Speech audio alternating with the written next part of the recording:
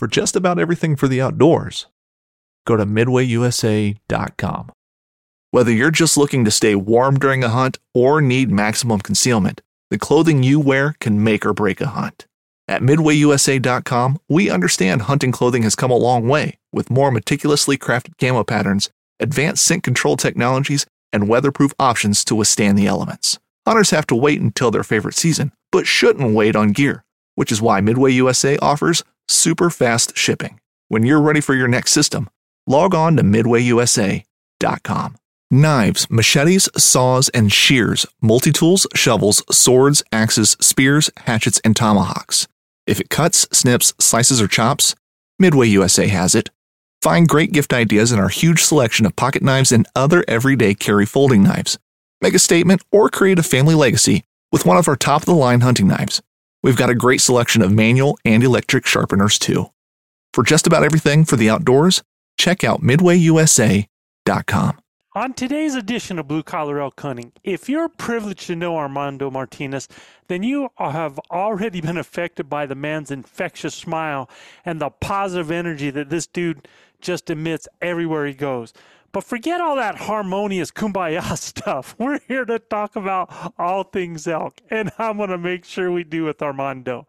Him and I are going to talk about the tried and true gear that has become his go-tos while hunting elk and other species. We're also going to talk about the biggest challenges for him that he has seen with elk hunters during his years as a guide, his own personal challenges, and some of the key things that now make the difference for him in the elk woods. So y'all, pull up a chair, adjust your volume just right, and welcome to a special edition of Blue Collar Elk Hunting. Welcome to Blue Collar Elk Hunting, brought to you by ElkGrows.com, with your host Gilbert Ornelas and elk hunting coach Joe Gillian. You want to hunt elk, and they live to hunt elk. Their goal is to share with you what they have learned grinding it out for over 35 seasons, doing what they love. So come on into camp and set a spell. Welcome to Blue Collar Elk Hunters.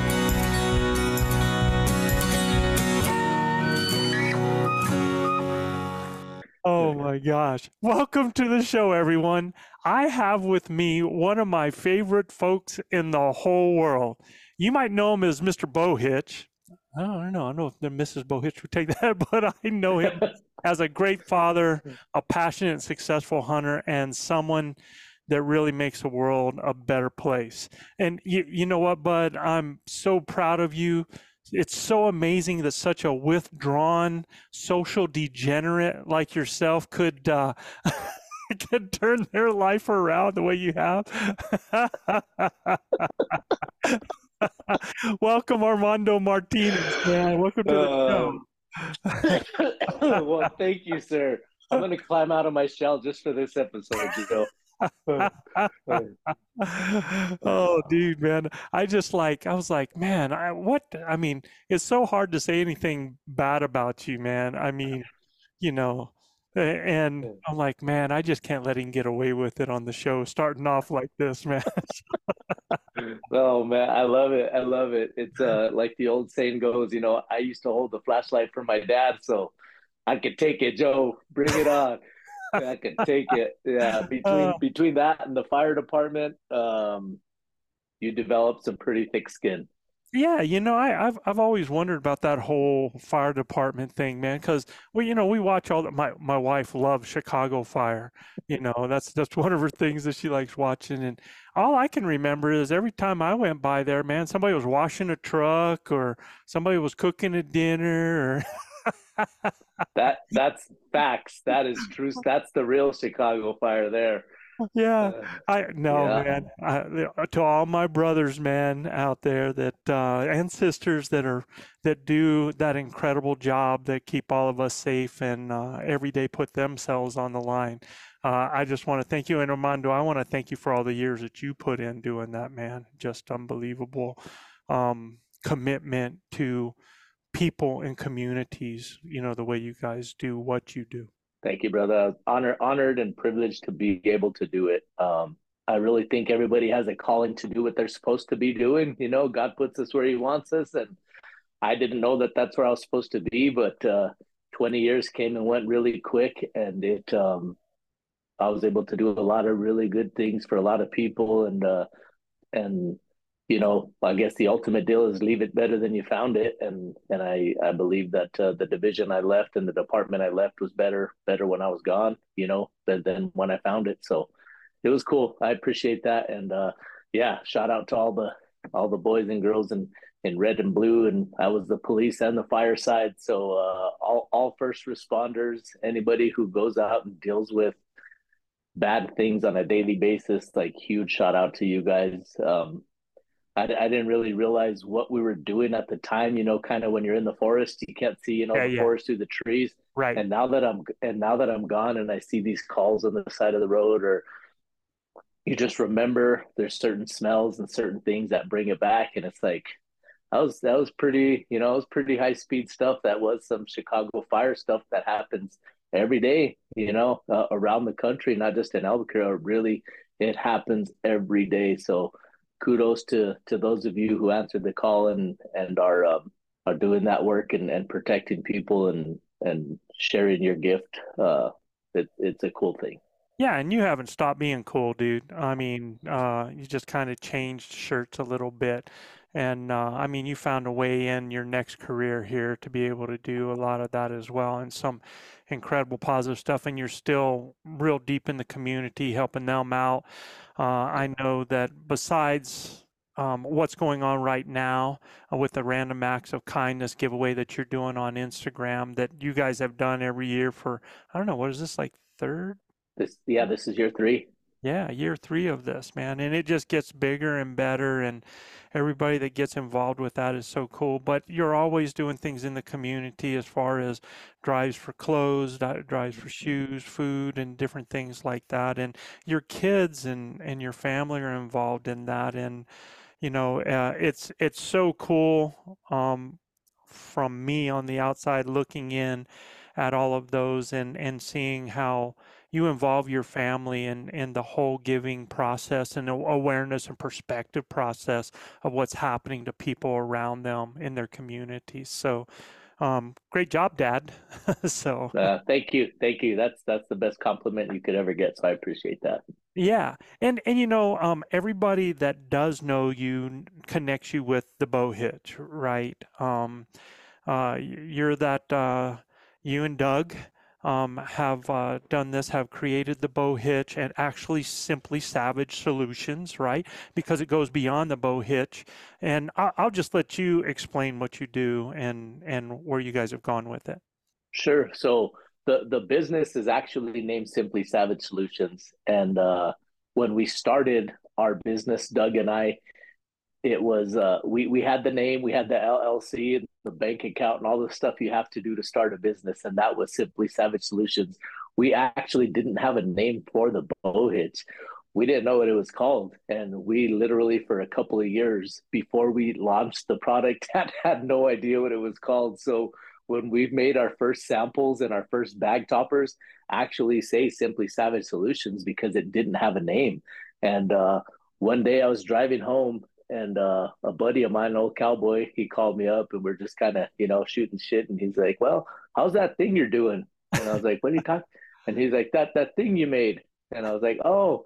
I was like, "Well, it's cool, man. Like, it actually works. I went hunting with it, and it is amazing. It works. You're gonna love it. I can't wait to get you one." So he's like, "Well, what do you call it?" I started laughing, and I was like, "Dude, I don't know. We don't have a name for it. Like, we haven't thought of anything cool." So he says, "Well, what does it do?" And I was like, "Well, you kind of just put it on your bow, and then you hitch it to your pack, and that's it. And then it just sits there." And he's like, "We'll call it a bow hitch." And that was it, dude. I mean, I remember where I was on the freeway. I was driving home, and I was like, "Dude," I was like, "Billy, I got to call you back, dude. I got to call Doug." And so I hung up with him, and I called Doug, and I was like, "Bro, the bow hitch." And he's like, "Oh, that's perfect." And that was it, man. That's how we got our name, and how the bow hitch came to, the name of the bow hitch came to be. But isn't that crazy, man? Just, I mean, we so overcomplicate some things we always do that. And I think that's one of the benefits of what we're trying to do, especially with our new products and going back to Simply Savage Solutions. Mm-hmm. It's in the title, simple. Keep it simple, like the KISS acronym, keep it simple, stupid. Yeah. And people, we have to remind ourselves of that in the fire and on the police side all the time, because you want to overcomplicate things. And what do it's just very easy to do, even in the hunting world. Let's do this and let's do this. And it's like, bro, Overthink it. let's be patient. Yeah. Let's not overthink this. Yeah. He's calling. We're Yep. here. We're Yep. going to have to meet at some point. Let's just everybody chill out. So with the Simply Savage Solutions, we really try to make it a point to keep everything as simple as possible, to where when you are in the heat of the moment, you don't have to think about it. It's just such an easy operation with whatever we have that it just happens. Yeah, I think that's the great part. And when you really think about all of those great inventions or creations that are out there, how many times you find yourself going, dude, that's so simple. Why didn't I think of that? Right? You know, Yes, it, absolutely. the best things are the simplistic things because they're there to do a task to make our life easier. And if any of our listeners out there have never heard of the bow hitch itself, I always put the two words together, and it just seems like it goes together to me. And if you've never heard of it, today Armando and I are going to talk elk. We're going to talk gear. We're going to talk about some different parts of gear. We're going to talk about things that he does with gear, and how that is probably the opposite, because one reason I wanted you here with me, Armando, to talk about gear is because I am the least person to talk to. I am the most simple person in the woods, other than Manano. Manano doesn't take anything in the dang woods, man. He just ends up taking everything from everybody else. So smart, you know. But so I wanted you on that end because there's a couple things that I do, and for me to use an item um, that goes beyond my bow, my broadhead, my arrows, my pack, the camo on my body, my scent checker and the calls in my mouth and my grunt tube. But for me to go beyond that stuff, that's really, food and water in that, and TP. There you go. Yeah. Yeah. Besides, that stuff, I don't need a whole lot when I'm out there. And there's some things that I've added over the years, and we'll kind of talk about that. But I really wanted to have you to talk about that. And also, man, because everybody knows you as the guy that has the bow hitch, and they see you hooking it up to a bow, and they see you hooking it up to a rifle, and they see now you guys have got attachments so that you can hook it up to if somebody's carrying a shooting setup, or if they're carrying tripods for photography. I mean, that's the only thing I'm like, well, where was this at one point for me? Because, if you've ever had to carry any of that stuff as a guide or as a hunter, carrying it sucks, right? And and for me, like bow carrying systems, and that's what the bow hitch is, y'all. The bow hitch is not just for me, it's a bow carrying system because I don't even own a rifle. And now I'll actually be using it for tripods and actually to carry shooting stuff. What is that, bogs? Like if I take somebody with Yeah. bogs, that's a heavy deal. And man, to have that attachment totally changes the game, right?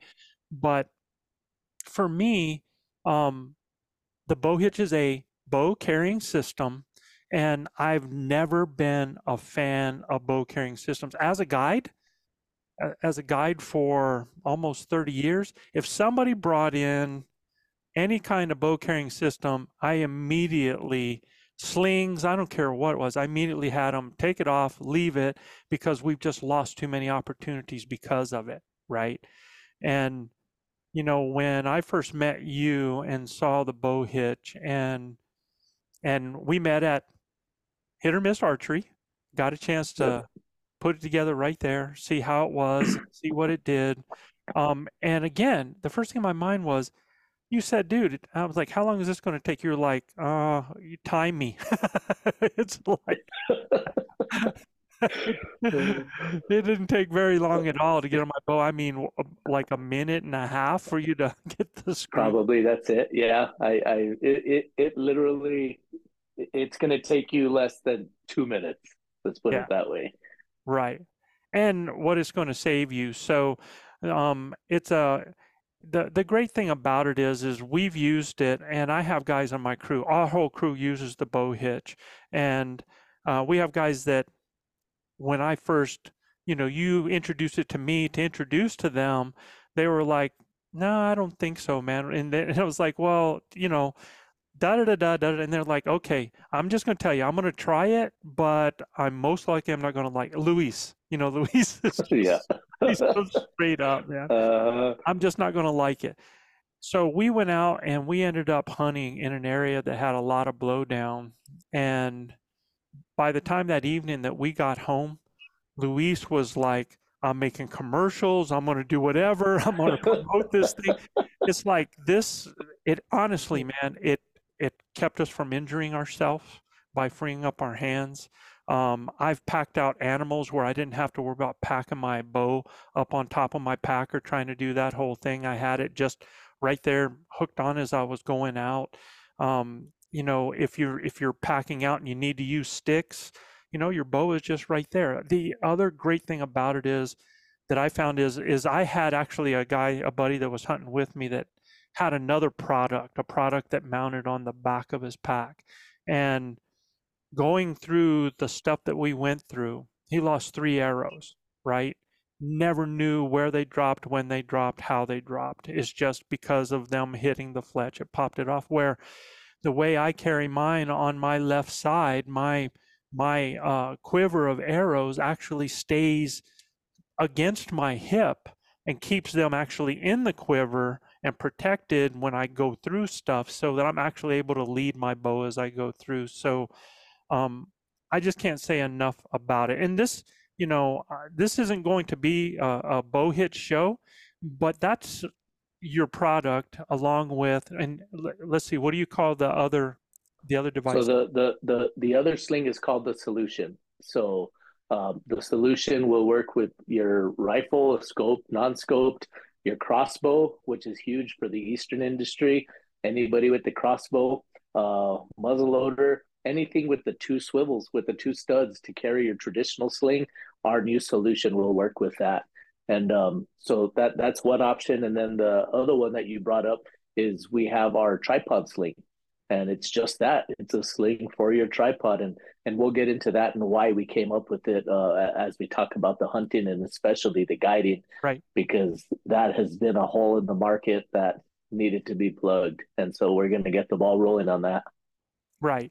And if anybody, we'll probably tell them at the end, but if they want to find you guys, what is going to be the URL that they're going to look up? So right now you're looking for the bowhitch.com.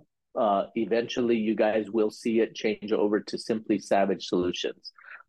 It's the same people, same store. We'll probably get the bowhitch page and redirect it to Simply Savage Solutions. That's just the new web page that we're building for our business. So either one of those will work. Yeah, and I can tell you, man, it's on my bow back here behind me. It absolutely, that's the thing. It has minimal. You don't even know it's there until you need it, right? That's the great thing about it, and it's just awesome. So that's the bow. But I wanted people to know, because they see you doing that. I wanted people to know you as the hunter you are, man. And I mean, you've guided elk hunters. You hunt a lot yourself, between yourself, your friends, and your kids. I mean, you put some hours in the We woods. yeah, we put some days in the woods, dude, for sure. And I'm grateful for every single one of them. Yeah, awesome, man. So what I wanted to do, and what I wanted to talk about is I kind of want to start, because we have people right now. It's February 1. We're through January. I see everybody doing all these things, getting ready for 3D shoots. They're doing ruck initiatives. They're starting to look into tags. They're doing, it's tag season. Everybody's looking for that out there, trying to up their game and everything. And I think it's real critical early on to really talk about the things, the possible failure points or the challenges, and even the things, that the tips and the tricks that we know about, and start getting that information out there for them, so that they have it's so much easier for them to flatten that learning curve, right? Or basically, for all of our listeners out there, if you have struggled, to consistently be successful in the elk woods, and when I say consistently, that doesn't even have to be every year. That could be every other year. That's fairly consistent. I've seen some people that, they take an animal every 5 years. I've seen some people that have hunted for 5, 6, 7 years and never taken an animal. So no matter where you are, all of us, myself, Armando, we're all, if we're not learning, we're losing, right? So Absolutely. we're looking to improve, and so I want to start talking about some of those things now to help some people out. So what I wanted to do for you is I want you to tap back to your guiding days, man, and I want you to think about, and let's talk about, it can be expectations, it could be preparedness, it could be equipment, it could be process. That's a lot of different areas. And when you think about those expectations and is huge, right? But in all of those, I want to talk about some of the biggest challenges that you've seen for elk hunters during your years as a guide, or even out there with friends, family, and stuff like that. And then what we're going to do is we're going to go into your personal challenges through the years as well, and on your journey, and the key things that now maybe make the difference for you in the elk woods. So that's kind of where we're going to go with it. All right. Perfect. Let's do it. So let's hit that. Let's talk about some of those biggest challenges that you've seen for elk hunters during the years that you've been working with them. So on the guiding portion, it was like there's some very basic things that people need to know when they come into camp. Number one, you're not going to be used to the elevation. 95% of the people that come hunting, they're not physically prepared. Some of them can muscle through it, but for the most part, it's such a simple thing. If you're going to come and hunt with us and you're going to spend, 8, 10, 12, 15,000, whatever it is you're spending on whatever hunt you're going on, why would you not afford yourself the opportunity to get from point A to point B on a daily basis? So I think that's number one, Joe. Like, it doesn't matter how good you shoot, how good you call, what your camo looks like, if you can't get your butt up the mountain. Nothing else matters. So for me, when I would walk in and, I meet my hunters and we're around the table where I camp or wherever we meet, and, it's just a very simple, technically we're sizing each other up. He's looking at me like, what's this young punk going to tell me? Like, I've been hunting for however long, and I'm like, oh, great. I got, this guy here who it just like, this is going to be a mess. Like, he's not ready. Like, now I have to adjust my whole game plan in my head. I have some spots that I wanted to hit. I have some cameras. I have whatever. And now the guide has to adjust his hunting plan for the ability of the hunter. So as a hunter, I think guided, not guided, it doesn't matter. Just get yourself ready. You don't need to start rucking today. You don't need to do anything today on a big level, but you have to start today because September is tomorrow. So start walking. Like, that's the biggest thing. Like, for me, if you could stick with me, we got 100 times better chances of killing something. So if you can walk with me, if we hear a bull on 2 ridges over, guess what? We could get to it because I trust you. I'm not going to kill you. Like, I've had hunters where I think I cannot go here because this guy might die. Like, you have to think of safety, because it's just a lot of those things. Like, come prepared. If you're going to invest in a hunt, invest in yourself so you give yourself an opportunity, because the guide can only do so much. It's exactly, I mean, a guide, one of the purposes of the guide is to know where animals are and to be able to take somebody to those animals. But I know exactly what you're saying is that hunting boots are a critical component of any successful hunt. Whether walking a short distance to your blind or trudging miles through rugged terrain, your feet are carrying the load. Without the right boots, you could give up early and lose out on that trophy just over the ridge. At Midway USA, we make selecting boots for your next hunt easier. With just a few clicks of a mouse, you can decide on what's important. like waterproofing, insulation, size, width, and savings. For just about everything for shooting, hunting, and the outdoors, check out MidwayUSA.com. The 1911 is one of the most iconic firearms in history. Designed by John Browning, the 1911 was the standard issue sidearm of the U.S. military from 1911 to 1985. While Colt produced the original, almost every major firearm company has produced its own version. It's wildly revered for its reliability, crisp trigger, and is still a favorite for all types of shooters. Whether you're looking to buy or build a 1911 and just about everything for guns, log on to MidwayUSA.com. That game plan is going to be changed according to the fitness of the person that I'm taking. I can know where all the elk are, man, but if I can't get you there, it doesn't matter. And so your opportunities, or the amount of opportunities and encounters that you can have, can go directly in proportion to your conditioning and your shape.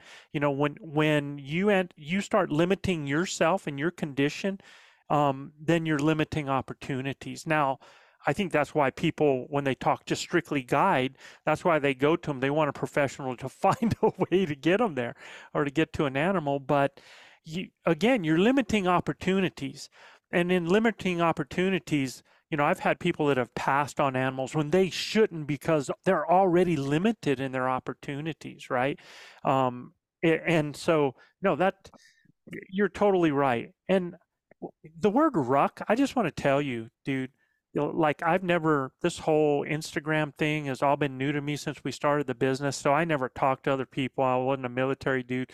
So I never heard the word ruck. And people were talking about, I knew that had no clue what they meant by ruck. So basically it's just loading a pack and hiking, right? With a loaded pack. That's it. Yeah. That's it. And to me, you know, that's fine and great. But the more that, just like Armando said, the more that you walk, and it's like this: if I'm going to swim the English Channel, I better be swimming. If I'm going to be hunting elk, I better be walking, man. I better be hiking, and I better be incorporating steps, hills, step overs, and everything like that. You know, the whole backpack thing, heavyweight happens once you kill an animal. So you can consider that 99% of your hunt is going to be with something on your pack without having killed an animal. So you might be looking anywhere from 20, 25 pounds maybe on your back. So the most important thing I'd say is get walking, get doing hills, do hit stuff, go hard up the hills where you're breathing hard. Because you got to actually practice those situations so that when you come up on an animal, and because that's the thing, Armando, like, let's say you've had guys with you, you heard an animal, they're up over a ridge and you got to take off. And then, you know.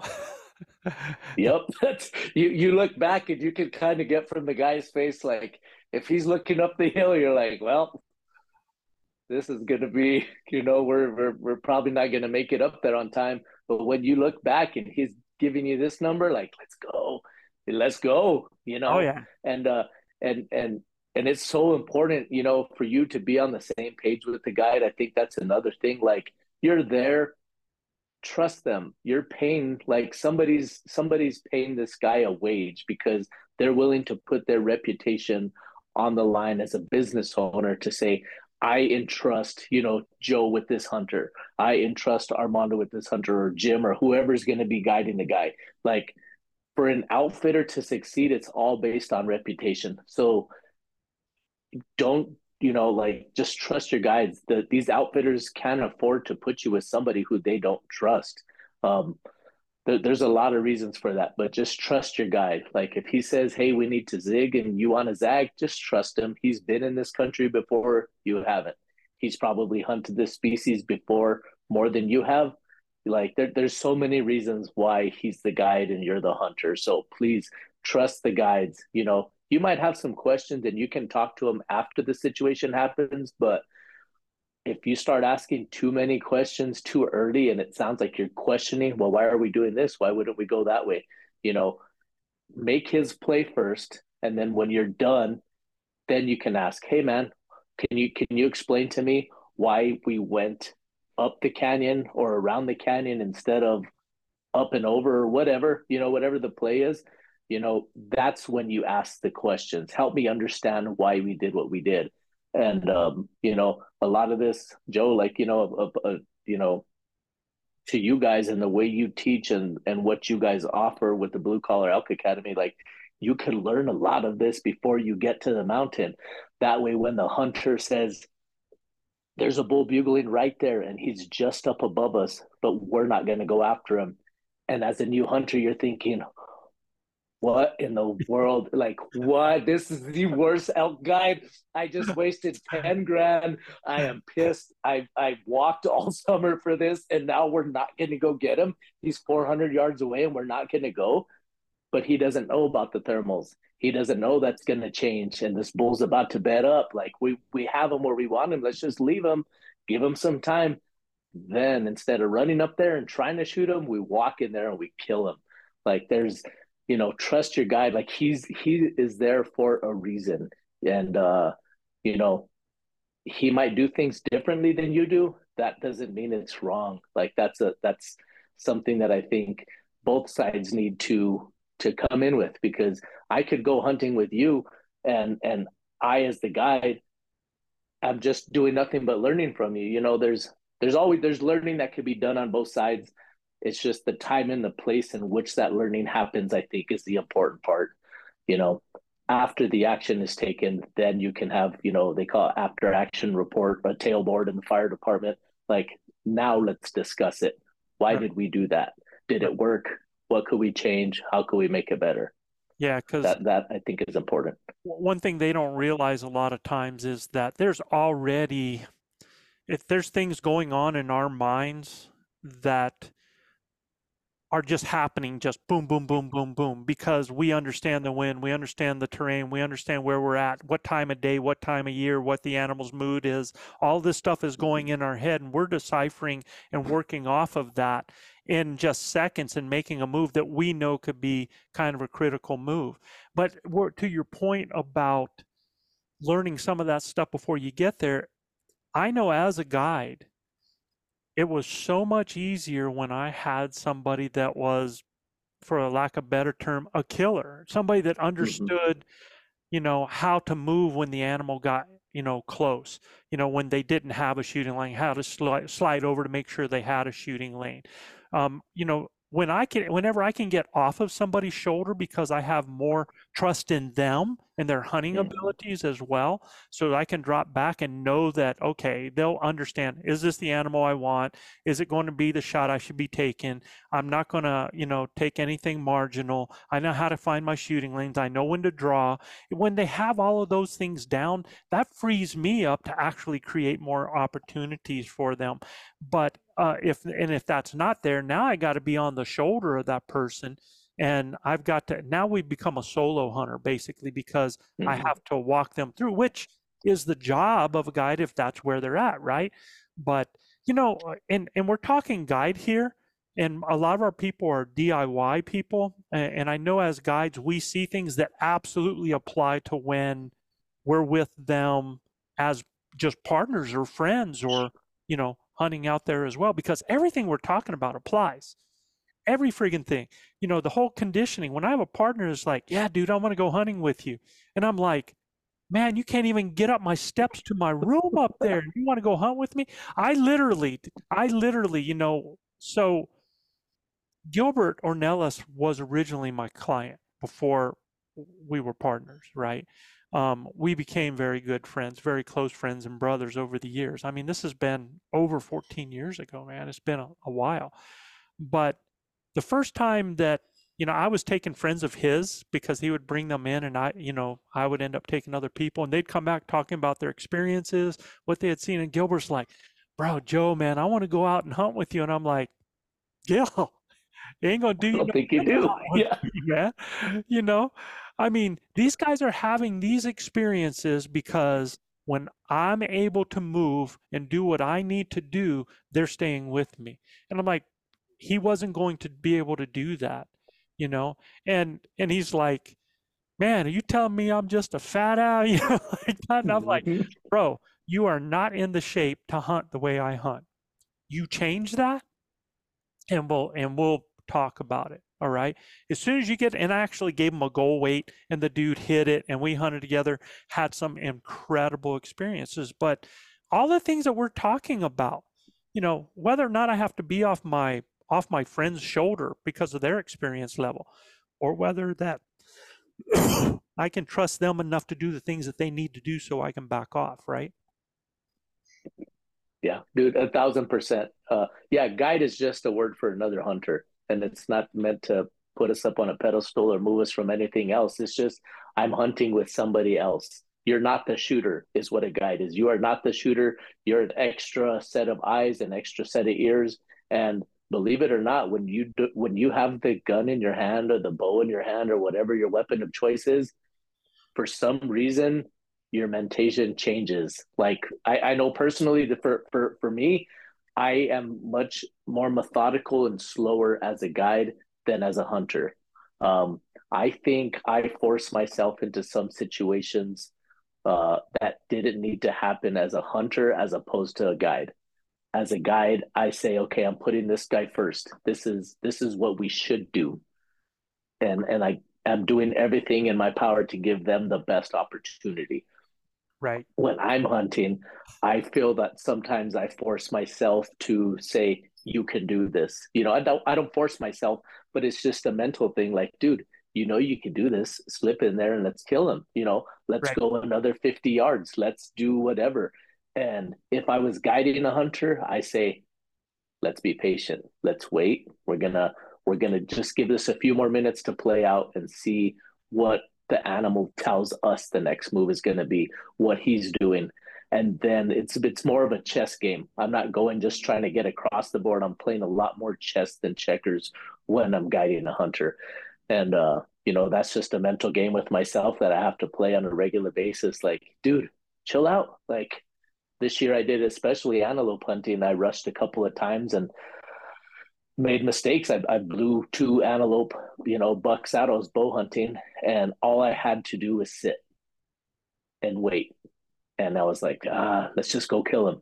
And I say, let's just go kill him. And I'm like, okay, cool. I don't see him. I don't see him. And then all of a sudden, boom, he's right there. And I blew it. He was coming in.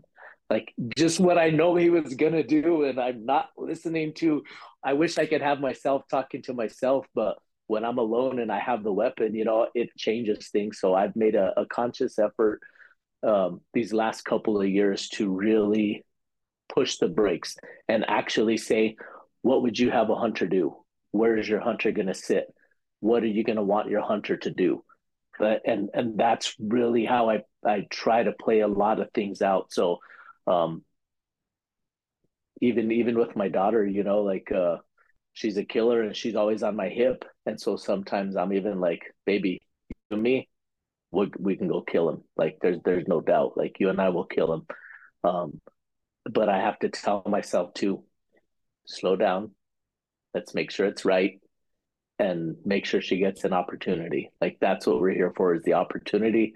Let's not blow it up before it ever has the ability to come to fruition. Yeah. No, and when we talk about the whole guide thing, is basically we're just talking about the person with the most experience, right? So that's Yeah. what, either experience with the area, experience with the animal. And the cool thing is, if you've got great experience with the animal and understand the animal, I don't care where you go, you can make it happen, right? It Thousand is percent. definite advantage to know an area. In fact, I would tell somebody that has a lower skill set, the more you know the area, the more you increase your opportunity, to be able to be successful. So it's kind of like, if my vision's not too good, well, I can make it up with my smell and with my ears, right? And so you just have to take those other things that you can make happen better to make up for some of the things that you don't do very well, right? So now, Absolutely. so hunting with partners, because you transferred over from being the guide, and sometimes you're still the guide with friends and partners, right? Yeah. All the time. Yep. All the time. Uh, but how, like, when you do that, and you're bringing those people into the fold, and you guys are trying to be successful, and you can even talk about hunts that happened this year, because you had a lot of things, man, that were just so close with animals that you were bringing into people that just didn't happen because of why. Was it the critter? Was it not his day to die? Was it a failure point? Was it something that person didn't know how to close? So what do you see with those partners that are probably the things that would help them the most to improve at? That one is actually kind of a little bit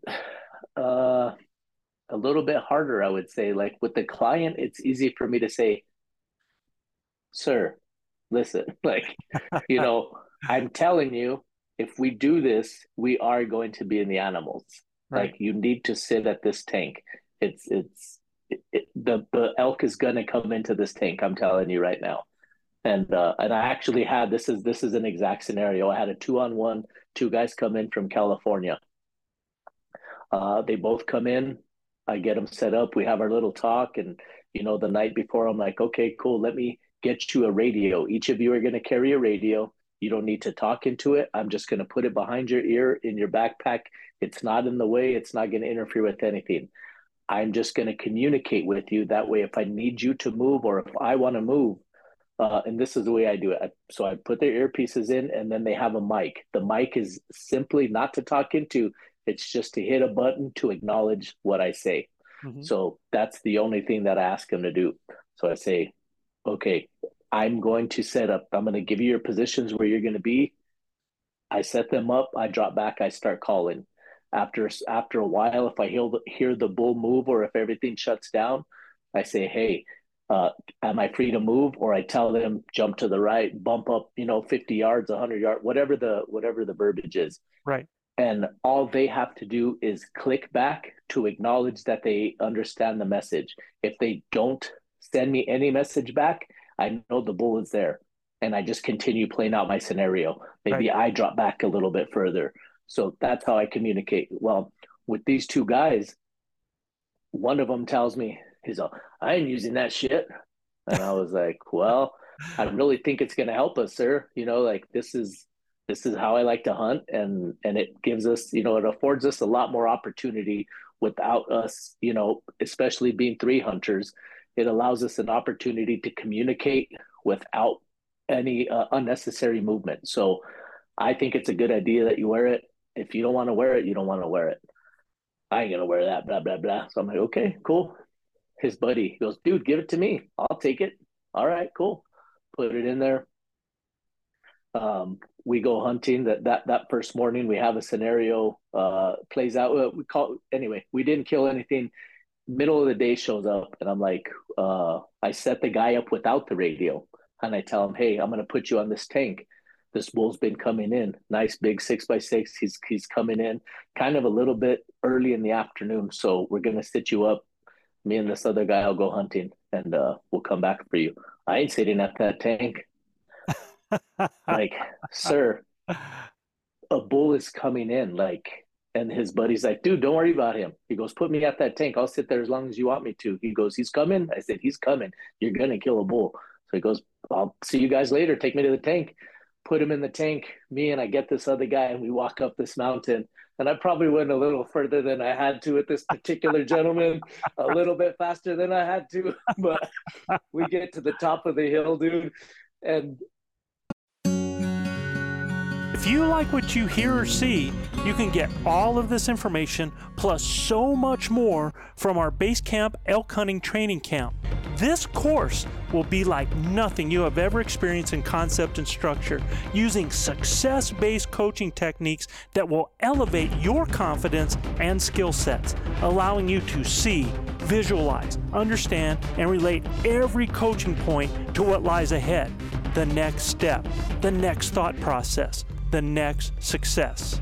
So if you are looking for that one thing to help you fill that tag this year, invest in the most important piece of equipment there is, you and your elk hunting knowledge. You can find the Blue Collar Elk Hunting Academy and the Base Camp Training Camp at elkbros.com. That's ELKBROS.com. Keep dreaming of the screaming, believing in achieving, and most of all, keep grinding. I do. I just did it just to do it right.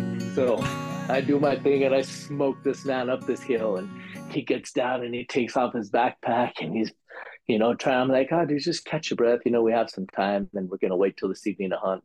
Just relax. Buddy texts me, and I was like, hey, is that your buddy's number? It says, just stuck one. And he's like, what? That's bullshit. And he starts blowing up. I'm like, get your backpack on. Let's go. So we got a long way to hike down. So, oh, dude, it's so funny. But he just didn't want to, he just didn't want to play. I knew the area. I knew what was happening in these tanks. I know the topography that we're hunting, and it's easier for me because it's kind of open in some spots to stay a little further back than you typically would have to. And he just didn't want to hear what I had to say, and that made that hunt unsuccessful for him, unfortunately. Yeah, he couldn't get out of his own way. And I could tell the listeners, if you ever have a guide, there's one thing that Carl Gamage was known for saying, and Carl was like, I can't guarantee you'll kill an elk, but I can sure guarantee you won't. Dude, that's classic. I'll save that one. Oh, Mr. Carl. Yeah. That's a hell of a statement right there. Yes, sir. You start acting like a turd, you're in the turd bowl, man. And yeah, it absolutely, nobody, all of us are out there, whether we're with a friend or whether we're getting paid to do it. We're out there because we love what we do and it excites us, and we love the challenge of helping somebody be successful. To not accept that and work within that realm is not it's not going to be very good at the end of the day, right? So yeah, you're on the same team. Keep that in mind. You guys are on the same team. You might speak, a little different languages and see things differently, but you're both there. I promise you, your guide is doing everything he can to get you an animal. mm-hmm. He makes money if you're happy. Now, you said it's a little different with a friend, though. So okay, that's what I was getting at. Yeah. So for me, it's easier to tell a client, Sure. hey, dude, we need to do this. Like, with some of my friends, I'll give them some advice, but sometimes I want them to also learn because I know I'm going to hunt with them more. So Right. it's more of a teaching experience. So I could put my idea up there, and this is what I think we need to do, and I think you need to sit here, and I think whatever it is that I think, and it's up to them to let that play out and to utilize it. So if it doesn't happen, I'll say, okay, well, maybe you probably should have done, but sometimes that's the only way to learn that lesson. Like, it's happened numerous times. You need to work this ridge. You need to sit here, whatever it is, you need to wait until after dark. It's coming, and it's going to be late, but he's coming. Hear it on the radio or get a text or whatever. Hey man, I'm at whatever. I'm like, bro, are you kidding me? Like, you have another 45 minutes that you need to be where you should be. And so it's it's a learning process for me as a teacher, for them as, not as experienced. But I think that's the big difference, is I try to just give the opportunity, because I want you to learn. I don't want, nothing really bugs me as much as whatever, dude, whatever you think. Like, it's cool to have somebody with you 1,000% of the way, like, no matter what. Right. But I want you to use your brain. I want you to think what we should be doing. And then I give you, yeah, dude, that's a good idea. Let's do that. Like, I want us to be on the same page instead of you just reading my book. Like, be a hunter, don't be a shooter, I guess is the best way to put it. I want you to be a hunter, not just a trigger puller. I want you to learn as we're going, figure out why we're doing this. That way, when you come out and you have your kid, or you bring somebody out who's brand new, even newer than you are, you have an idea of why you're doing these particular things. Yeah, grow, man. That's where I'm at. Yeah. And for me, over the years, I've had different people that have come in to camp with me. Most of the time, it's because they want to learn, which I'm happy to teach, but when you're 3 years down the line and they're going, so what do we do today? It's like, really, dude? what, after all of these years, what have you put in to grow and to learn off this? And that's the quickest way to not end up in my camp, man, to not grow and learn from it. Because the whole idea that I'm doing that, if it's a friend basis, is so that you can get better, so that you can do this, so that we can be partners out there. So, we can bounce things off each other and we can get creative and we can learn and have those experiences. Not for me to guide you, for for the next whatever years that we're out in the woods together as pals, right? So yeah, I hear you on that, man. It's all about them getting involved in that process. I mean, we expect that from our kids, right? We ask them like, Yep. what are you going to do? Why are you going to do it? I want you to think for yourself. I want you to grow as a hunter. I want you to develop your instincts, right? So yeah, I think that's sometimes one of the bigger challenges. And I think that's sometimes why partners end up splitting up, because it becomes a codependent thing instead of, a true hunting relationship where you're both developing and hunting and enjoying the process, right? Yeah, definitely. Yeah, a special hunting partner is a true blessing. So don't take that for granted. And it takes two to be in that relationship. So sometimes you're the giver, sometimes you're the taker, Yeah. but cherish it, because it might not be exactly 100% what you think you want, but it's so hard to find if you're even close. Oh You might yeah. want to nurture that a little bit and figure it out.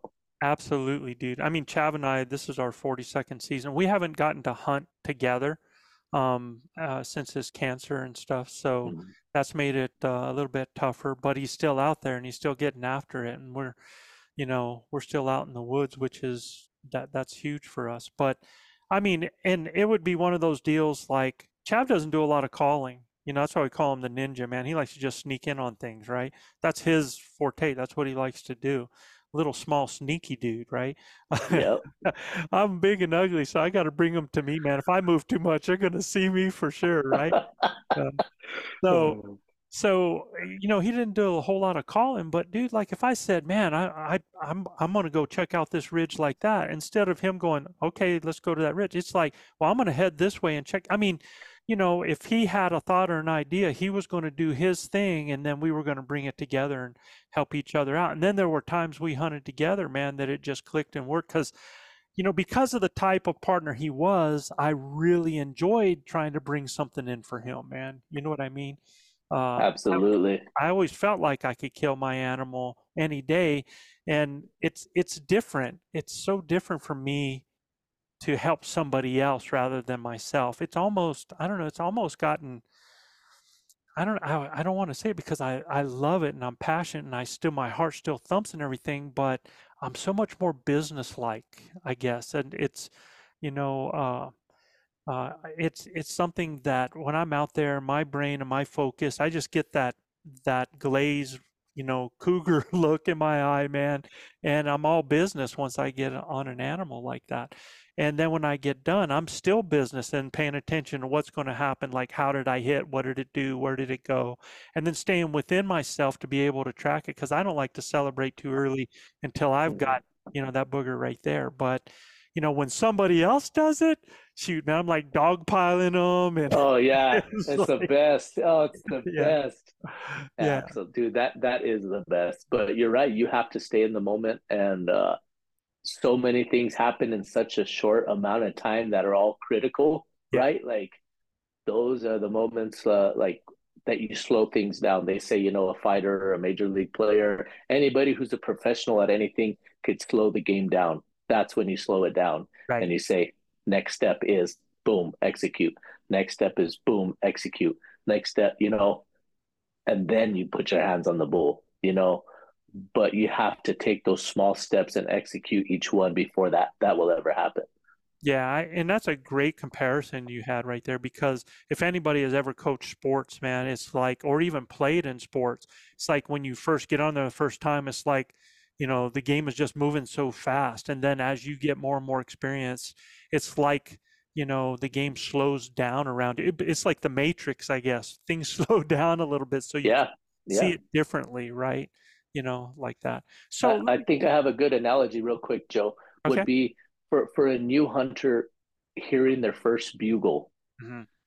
You're hearing a bugle, and in your mind, you're seeing Cam Haines and whoever else, and Joe Gilia and all these professionals hear a bull and go kill a bull. You're hearing a bull bugle. What the person who has experience and your guide or whoever it is that has experience is hearing, dude, he's bedded. He's not interested. That's just a location bugle. That's a hunter. That could be one of a million things that the experienced person hears. So that's kind of the slow the game down thing. It's like, dude, chill out. That bull is not going to come in. We don't even need to call to him. That's a hunter. That's a like there's so many there's so many different things that it could be, but just slow the game down. Okay, I'm gonna hit a cow call. I'm gonna bugle. I use the soloist bugle behind me. If he's interested, he's gonna hit us back. If not, I don't think we mess with him because it's too late. The thermals are bad. We come back this evening. You blow your call, nothing happens. Cool. We're playing chess. Let's slow down. Let's come back. I think that's a good way to bring in the slow it down, slow the game down. Yeah, and I always try to tell people, try to do things in elk time, not in human time. You Yeah. know, act like that animal is. The more that you act like that animal within however you're trying to portray what you're doing, the more convincing you're going to become. So, if you're sitting here at a certain time of day and you're doing these calls that are off the wall for what the time of day, time of year, and it just doesn't work. It's a red flag to those animals. So, yeah, absolutely, man. So let me take it to another step then. You as your growth, man. The things that have been challenging, those lessons that really pop out to you along the way, and the key things now that you use or do or have come to realize. Because man, when I hear you talking now, I'm like, it just makes my heart just get bigger and bigger just with pride hearing some of the things that you're saying. And it's just so right on in so many different levels and the things that you're talking about. Can't wait to have you work with us, man. And I'm excited too, Joe. We'll get out there. I'll get myself out there. I promise. yeah.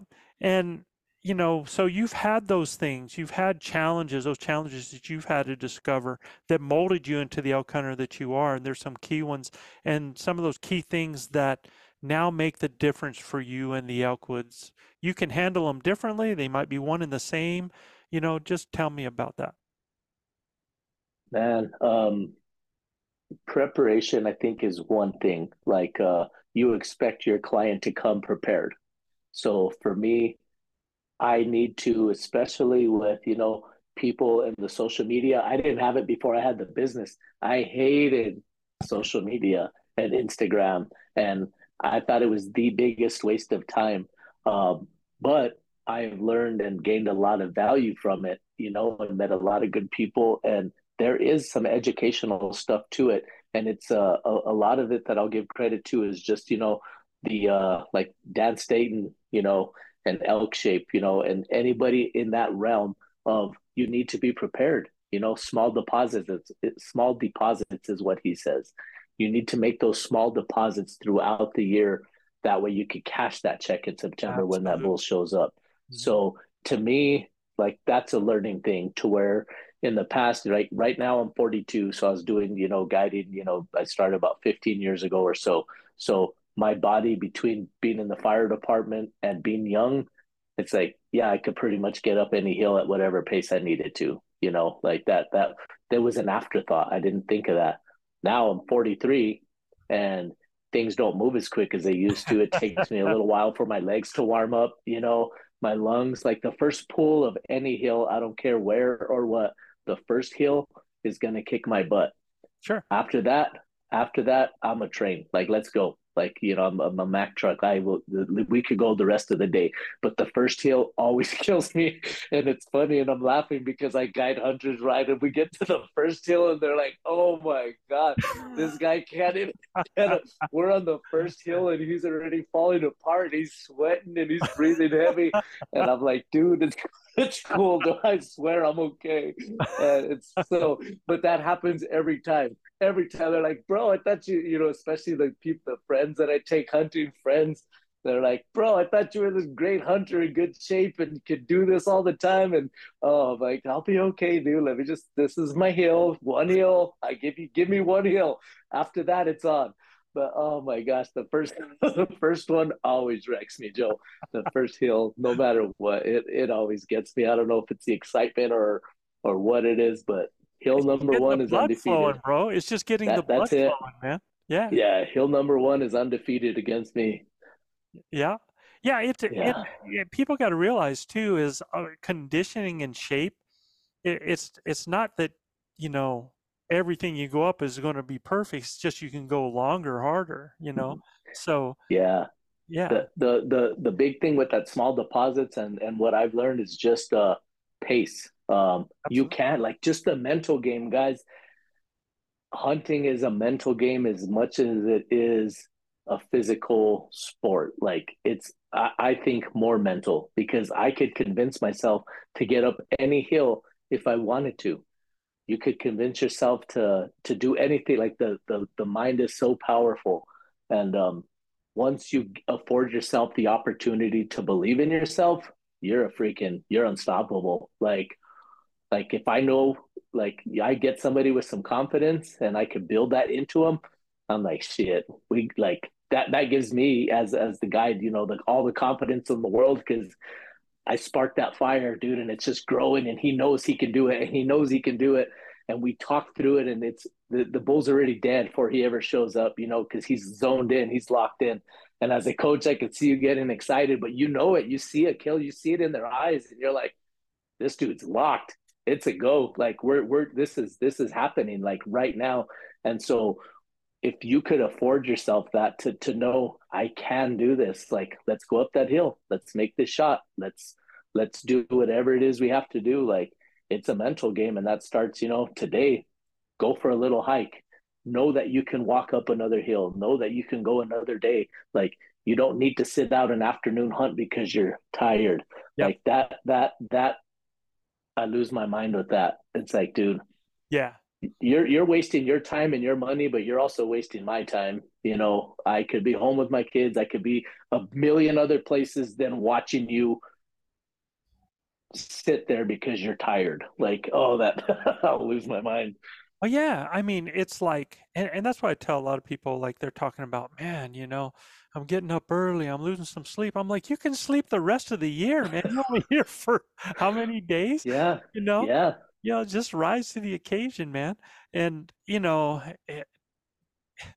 yeah, it's one of those things. You take that very same hill, you take that one hill, and you've been walking and walking. You look up there and you tell them, "Oh, let's go up there and eat lunch." And they're like, "Nah, I'd rather eat lunch right here." Then you have a bugle go off.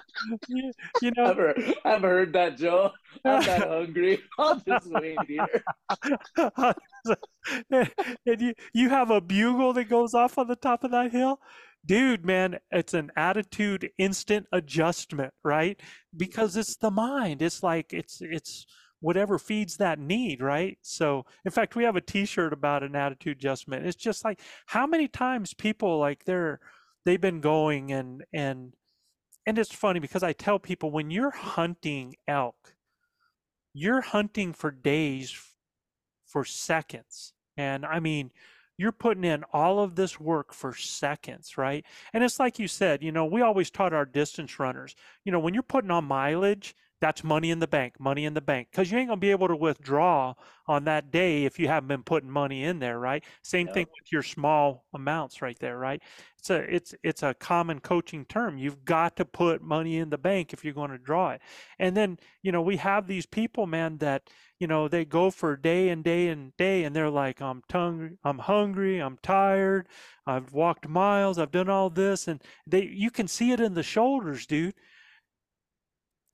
But you let an elk bugle, and they will chase that critter another 3 miles and not even know they've gone 3 miles because, what's going on in the mind, the things that we do in our own head, right? So, Yeah.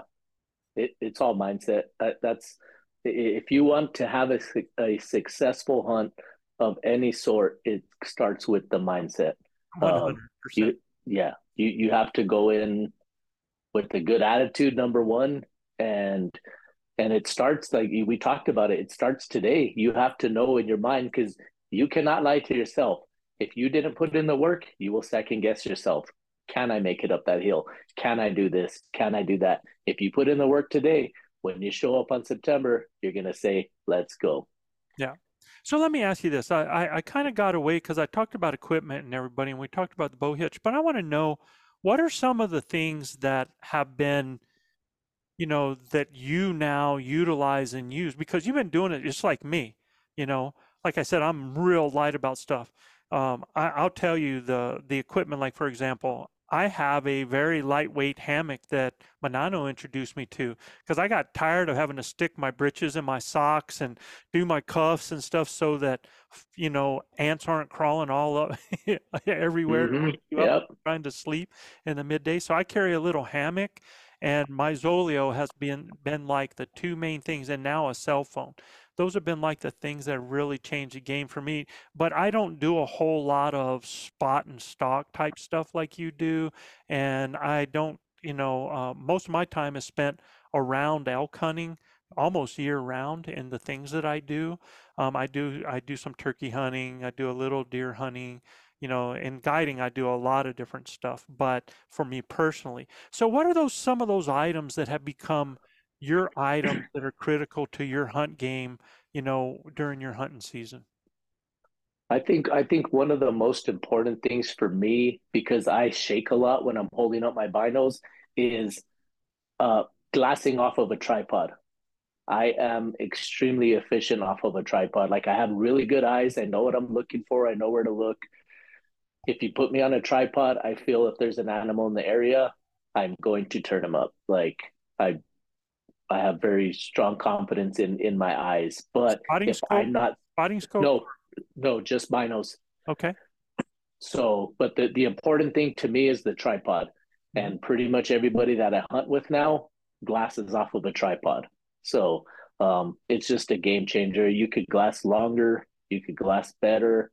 You can find an animal and leave the binos on it. That way, when you do this whole number, you're not losing it. You could just get back into the binos because it's already set on there. So, um, depending on the species I'm hunting, I just take the binos off of my bino harness on my chest and put them on the tripod.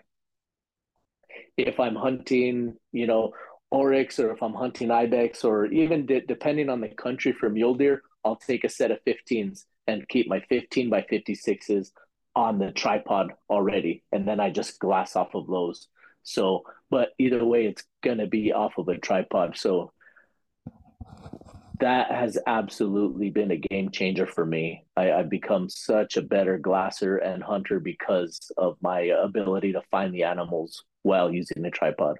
So are you scanning with them off the tripod first, and then when you locate something, put it on there, or are you actually? No, yeah, it depends, Joe. So like I'm not gonna stop and get out of the truck just to throw the tripod up. Or if I want like say I'm hiking and I see something and I'm like, okay, well, I'll just take a quick glance up. But I typically say, okay, that point right there is a great spot to glass from.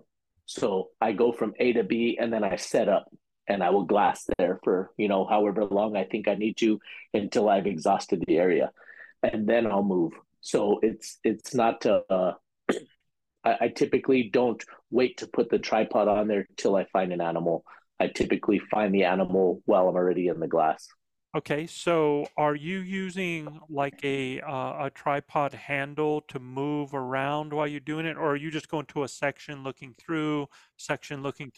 Yeah. So what I do is like, you're looking at any particular area. I can see there's 3 or 4 spots on this hillside where probably going to be there, there, there, or there. Those are my go-to spots. So I try to pick out the obvious first. So I'm like, probably in here. So I start with them there, and I do have a tripod head. I just keep it kind of loose and I keep my hands on the binos, but it's just micro, Right. adjustments.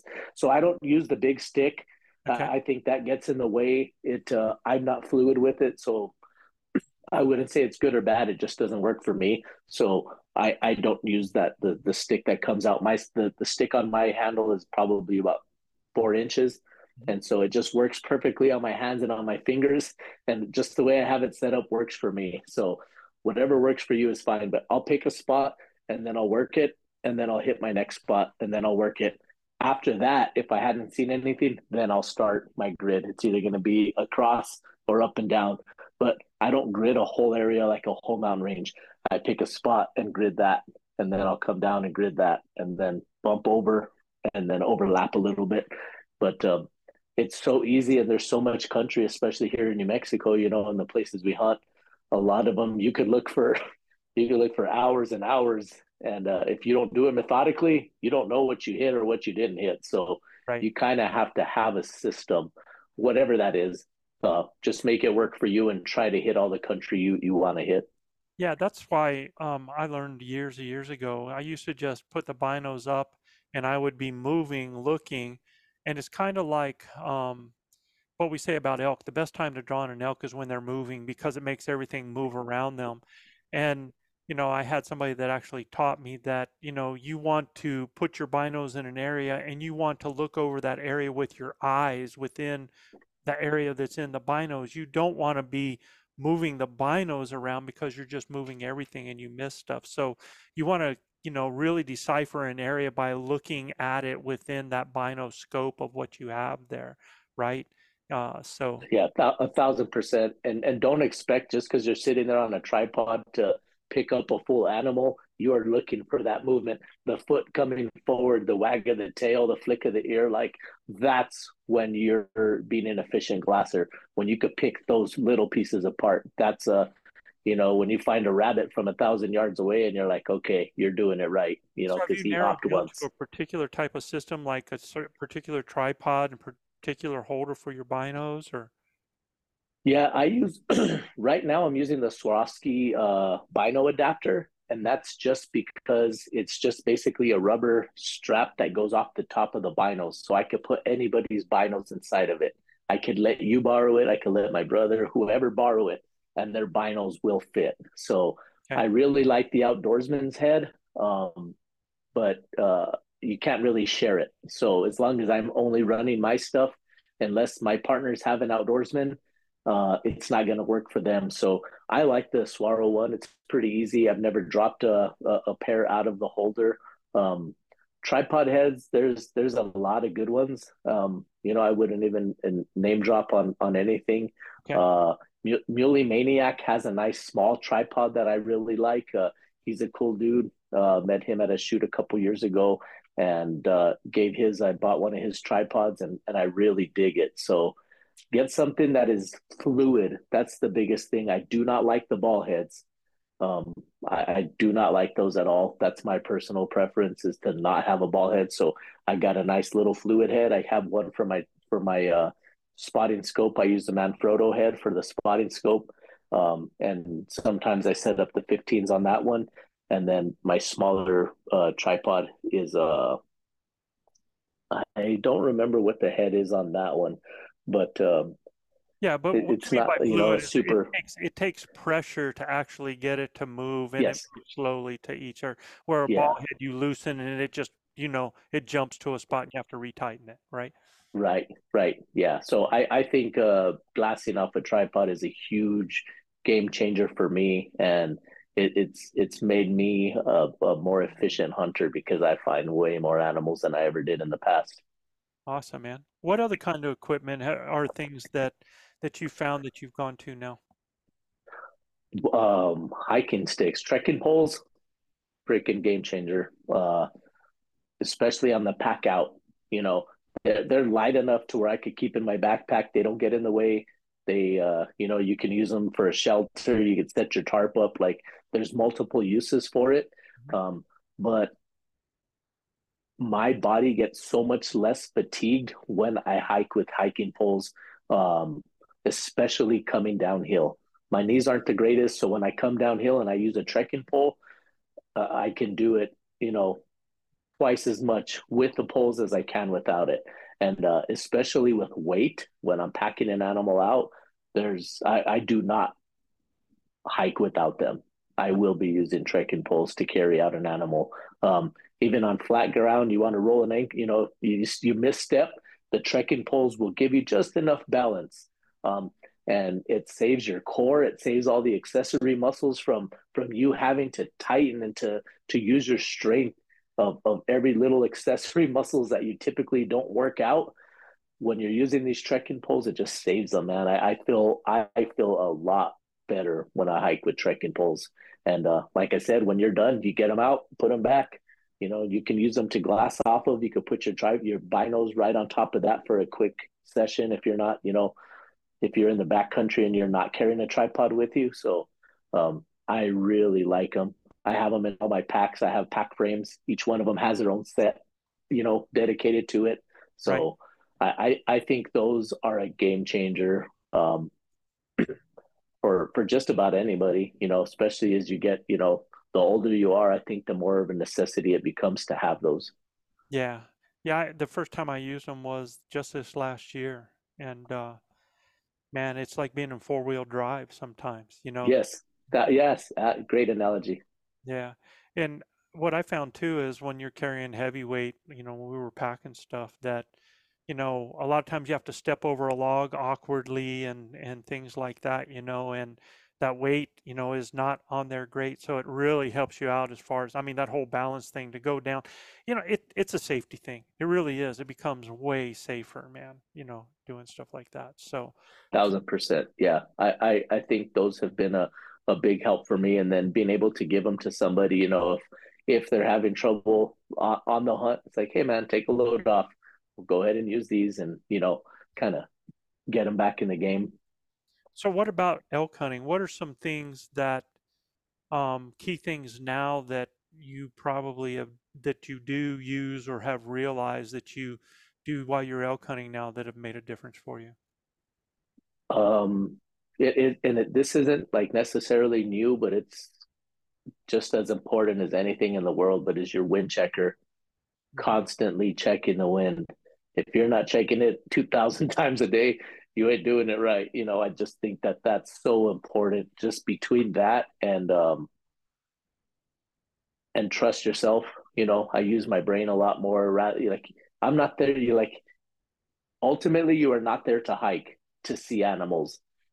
You don't need to cover a lot of country. That's what I tell a lot of people. They're like, dude, I walked, they'll tell me I walked 8 miles. And I'm like, did you see anything? Yeah, I saw one.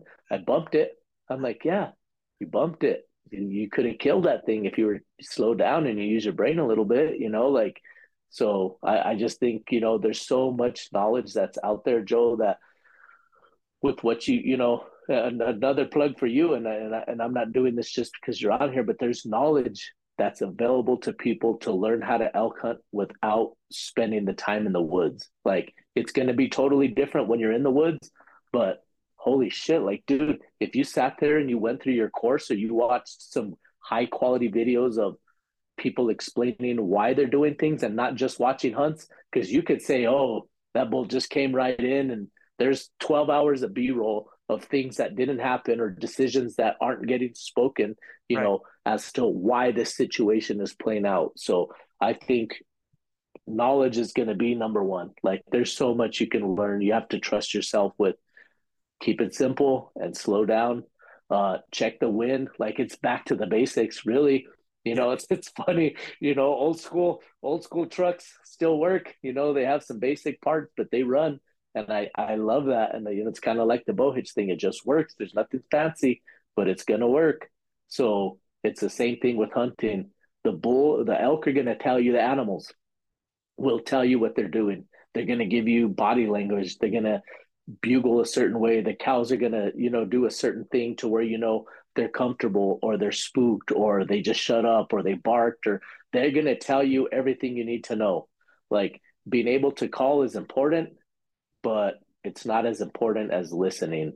Um, I think because the bull's going to tell you, or the elk is going to tell you where it's at and what it's wanting to do. Just you saying that, man, was really cool because it just reminded me how people that are better conversationalists are not people that are just thinking about what they have to say next. They're people that know how to listen to what's being said, right? And I mean, that's huge. And when you're elk hunting, if you're in that conversation, and to be in a conversation doesn't mean you always have to be yakking all the time. It's about engaging and listening to what's going on and what's being said and understanding that, right? And I think that is such a huge part of it. Like you were saying, is that there's sometimes, man, and I'm guilty of it because I just love calling boogers in. I love hearing, I love using the calls and stuff like that. But there's just times you got to know when to shut up too, right? And I'm gonna tell you one of the most important pieces of communication, and this comes training, lots of training, especially my investigative background when I'm doing interviews and interrogations. This is one of the most powerful things when you're communicating.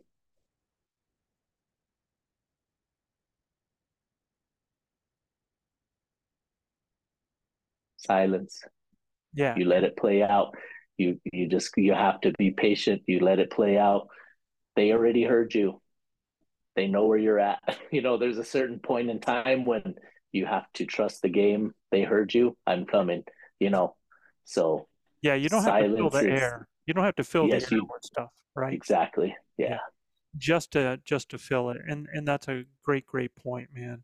uh Again, acting like the elk, if the elk are filling the air with sounds, then read the room. Then there's a way for you to be a part of that environment. If they're not, read the room. You don't need to be Yeah. thinking something.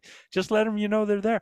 The thing is if you hear them, or if you know that they're within a certain closeness, they have radar on their heads, man. They can pick up sounds so much better than we can. And you don't have to do a whole lot because, when you're out there, and just think about it, if you've had any elk hunting experience, you've been out there where you've actually been listening to these animals, how many times you find yourself just like standing there for all of these minutes to just catch that little sound of a mew. It wasn't like they were going, yeah, yeah, yeah, Hmm. yeah, yeah. Now, there's sometimes they are when they're moving and there's things and there's a time and a place for it. But like you said, there's sometimes, man, that the animals, that's how they are living. They're not making a whole lot of noise. They're going to do just a little sound so that they can identify where each other are, right? And sometimes that's all that it's needed, man. Because I can just tell you this, most of the elk I've killed, I would probably say 75% I've killed were silent bulls coming into me, right? So a lot of times what I'm listening for is not even, a mew, it's not even a grunt, it's not a growl. I'm listening for a rock rolling, I'm listening for a little thump against a stick, I'm listening to a little bit of a rustle in the leaves, whatever I can to know and identify that animal's coming into me. Yeah. So no, that's super, man. That's awesome. Yeah. And I think that's important for the hunter to know too, that when you're hiking in, if you have to close a distance, animals make a lot of sound. You're calling to them, they're calling to you, they're expecting to hear something. So if they don't hear something on the way in and all of a sudden you're 200 yards closer ripping one at them, it kind of could be alarming. So it's okay to make some sound. Just be aware that once you get into a radius, if you do make a sound, you are absolutely pinpointed. So Yeah. if you have a partner with you and they're making sounds behind you, that's fantastic. Yeah. So, God, so huge, Armando. I hope people are hearing it from the back row, man, because sometimes, we were talking about how you don't have to call and fill the space, but a lot of times just those environmental noises, just you walking and rolling rocks and sticks and stuff like that are actually more effective because they sell it. They know that that's other animals there. When they're hearing you and you're doing all this stuff and they're not hearing any noise, they're hearing multiple cows and they're not hearing any rocks rolling, they're not hearing any steps, no hoof prints. That's like, this does not make sense, right? It's not the painting, it doesn't paint the true picture there. So great points, man. Right on.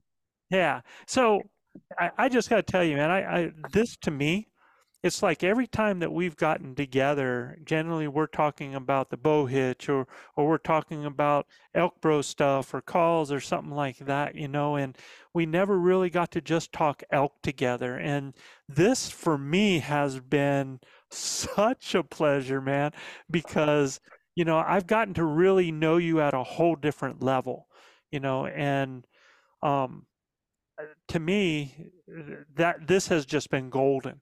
To hear the experience that you have, the insights that you have, your thought processing, man, just is just fantastic, Mondo. You really have a heck of a skill set, and I can see why what you guys have been creating applies so well. It's because it's true to what you do anyway. So, Thank dude, you, Joe. I appreciate it. Yeah, thank you, thank you. thank Well, yeah, I'm honored to be here, man. I'm glad that our paths crossed and that you met me at hit or miss that day, and were willing to not just give us the shot, but to become a genuine friend. And I really mean that, friend, a mentor. I sent you a hat a while back, and I meant every word in that letter that I put, dude. And just so you guys know, like, this man means the world to me. Um, he does things for the right reason, and I know it's from the heart. Like when he talks to you, whether it's at a show or on Instagram or wherever, he truly wants the best for you.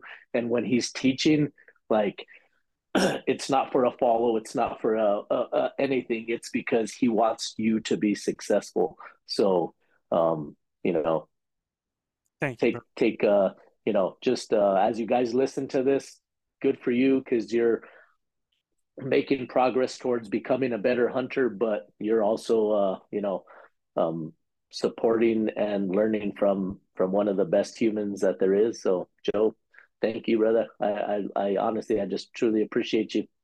Now I got to buy new hats. None of them are going to fit, bro. So, to No, all you're you the man. people out there, man, you've heard something special. This has been a special gift today, Armando. I can't thank you enough. Remember, you can find Armando at Instagram on at the Bow Hitch, and then you can find them online, their website as well, as thebowhitch.com. So real easy to find, man. And all I want to leave you guys with is this, man. Whatever you're doing, keep dreaming of the screaming, keep believing in achieving, but most of all, keep grinding. We'll see you next time. Later, guys. One of the most legendary shows in the outdoors is on Waypoint TV. Don't miss Primo's Truth About Hunting, Wednesday nights at 7 p.m. Eastern on Waypoint TV, the destination for outdoor entertainment. You're listening to the Waypoint Podcast Network, brought to you in part by HuntStand, the #1 hunting and land management app.